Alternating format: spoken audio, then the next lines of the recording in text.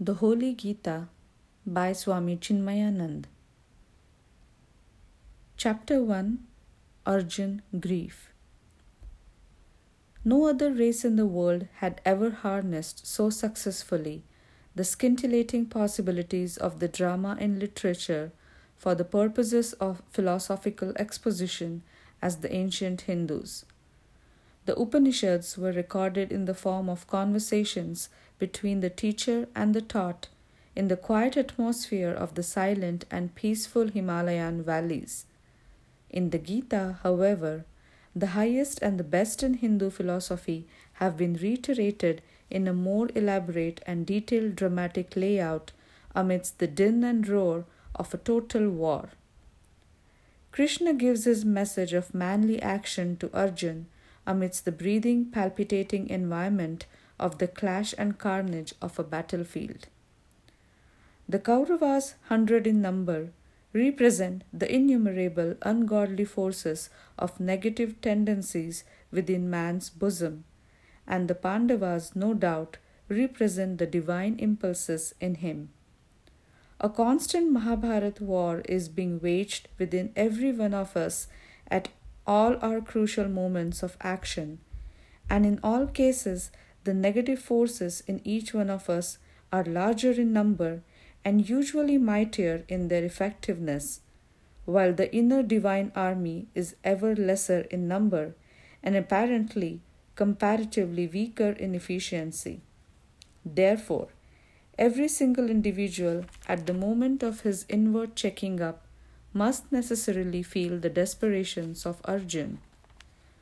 The story of the Mahabharata sounds an optimistic note of hope to man that even though the diviner impulses are seemingly less in number, if the same are organized fully and brought under the guidance of the Supreme Lord, Krishna, the Self, then, under his guidance, they can easily be ushered into a true and permanent victory over the outnumbering forces of lust and greed.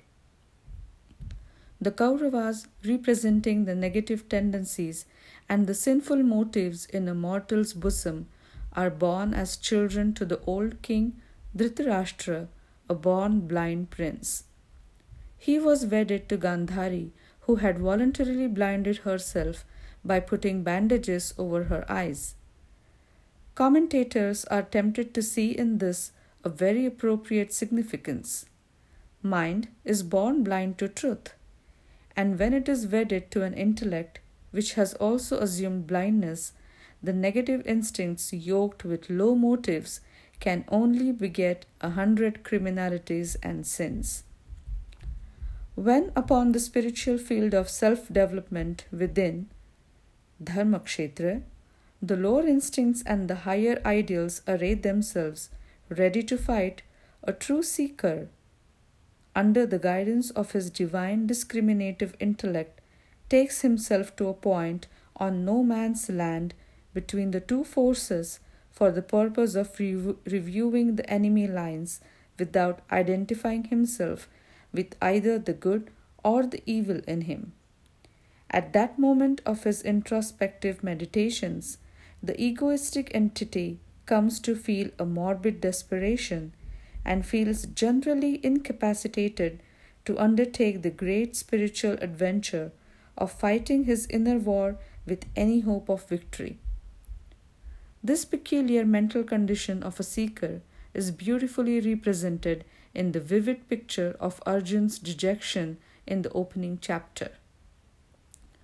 In Sanskrit works, it is a recognized tradition that the opening stanza should generally indicate the whole theme of the text. The bulk of the book then discusses at length the different views and gives all possible arguments until, in its concluding portion, the last stanza generally summarizes the final conclusions of the Shastra on the theme indicated in the opening section of the book. In this way, when we consider the Gita, we find that the divine song starts with the word dharma and concludes with the term mine, that is mama, and therefore the contents of the Gita, we may conclude, are nothing but mama dharma. my dharma. The term dharma is one of the most intractable terms in Hindu philosophy. Derived from the root dhar, that is to uphold, sustain, support, the term dharma denotes that which holds together the different aspects and qualities of an object into a whole. Ordinarily, the term dharma has been translated as religious code, as righteousness, as a system of morality, as duty, as charity, etc. But the original Sanskrit term has a special connotation of its own, which is not captured by any one of these renderings. The best rendering of this term, dharma, that I have met with so far is the law of being, meaning that which makes a thing or being what it is. For example, it is the dharma of the fire to burn, of the sun to shine, etc. Dharma means, therefore, not merely righteousness or goodness, but it indicates the essential nature of anything without which it cannot retain its independent existence.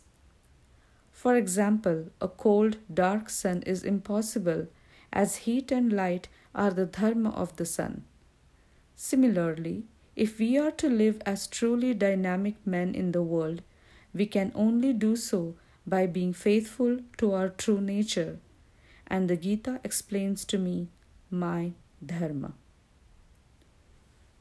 Om Shanti, Shanti, Shanti.